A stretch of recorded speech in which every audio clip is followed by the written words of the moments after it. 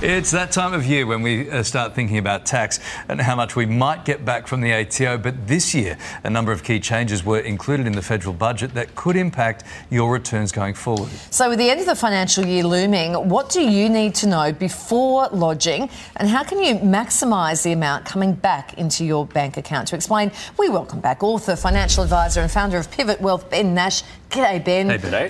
What's one of the biggest changes around tax rules? Well, I think the big thing that people will notice from this year is the scrapping of the lower middle income tax offset, which was introduced as a temporary measure and cut off at the end of last financial year. But as people are now doing their tax returns, they are going to notice them getting less back at tax time. That tax offset was giving everyone a benefit of up to $1,500 if you earned up to $126,000. So couldn't come at a worse time with the current sort of cost of living crisis and interest rates. Absolutely. Now, we know the Australian Tax Office is cracking down. When and how? What do we need to know about this?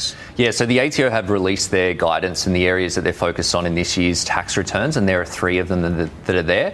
One of them is work from home deductions. So the ATO know that a lot of people have been working from home with the COVID pandemic, and that allows you to claim a number of things for your home office space as deductible. Yes. However, they do also know from payroll data that more people are now working more from the office. So the ATO have said they're going to be looking at that, and if people are just copy pasting from last year when they are working less, then that's going to be a bit of a flag.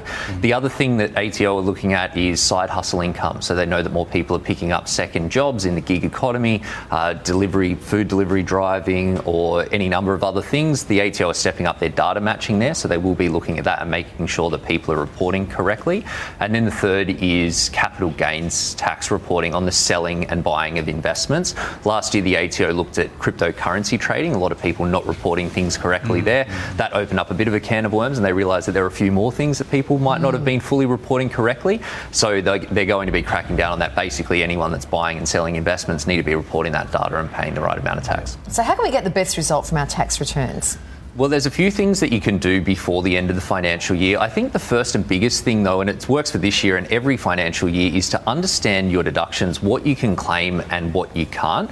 Most people miss out on deductions because they're not aware of them, but the ATO have some really quite helpful information on their website that allow you know the deductions that you can claim for different occupations. So understanding what they are so that you can keep good records through the year is really important. And that's the second one, that keeping good records. A lot of people miss out on deductions because they don't keep those records. So make sure that you're snapping photos of your receipts or using digital receipt providers or some of the apps that are out there to make sure that you're claiming everything that you can. Bringing forward expenses before the end of financial year as well is another one. So if you were going to spend money, doing it before 30 June instead of 1 July means that you get the money back in your tax a full year sooner. And then the final one is selling investments that are sitting at a loss. So if you've got investments that are gained, they're making sure that any losses are balancing them out to minimise the overall amount of tax that you're paying. What are your top tax saving strategies then?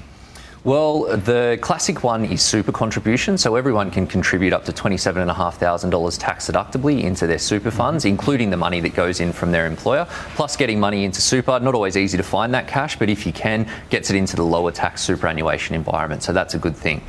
Franking credits on shares. So Australian shares that pay dividends out to shareholders, they often come with tax credits attached to them. So that can reduce your overall tax position and be more favourable than international shares that don't have those franking credits attached to them as well. Negative gearing on property investments. So if you're borrowing money to invest and your costs are more than the income that you receive on a thing like a rental property, that's a deduction which can reduce your overall tax position as well. Okay, all good advice. It's that time of year that we just like. You probably love it, do you? Well, it keeps us on our toes. Yeah. Thank you, Ben. For more financial tips, Ben Nash's latest book is called Replace Your Salary by Investing. It's a great book and it is out now. Thanks, Ben.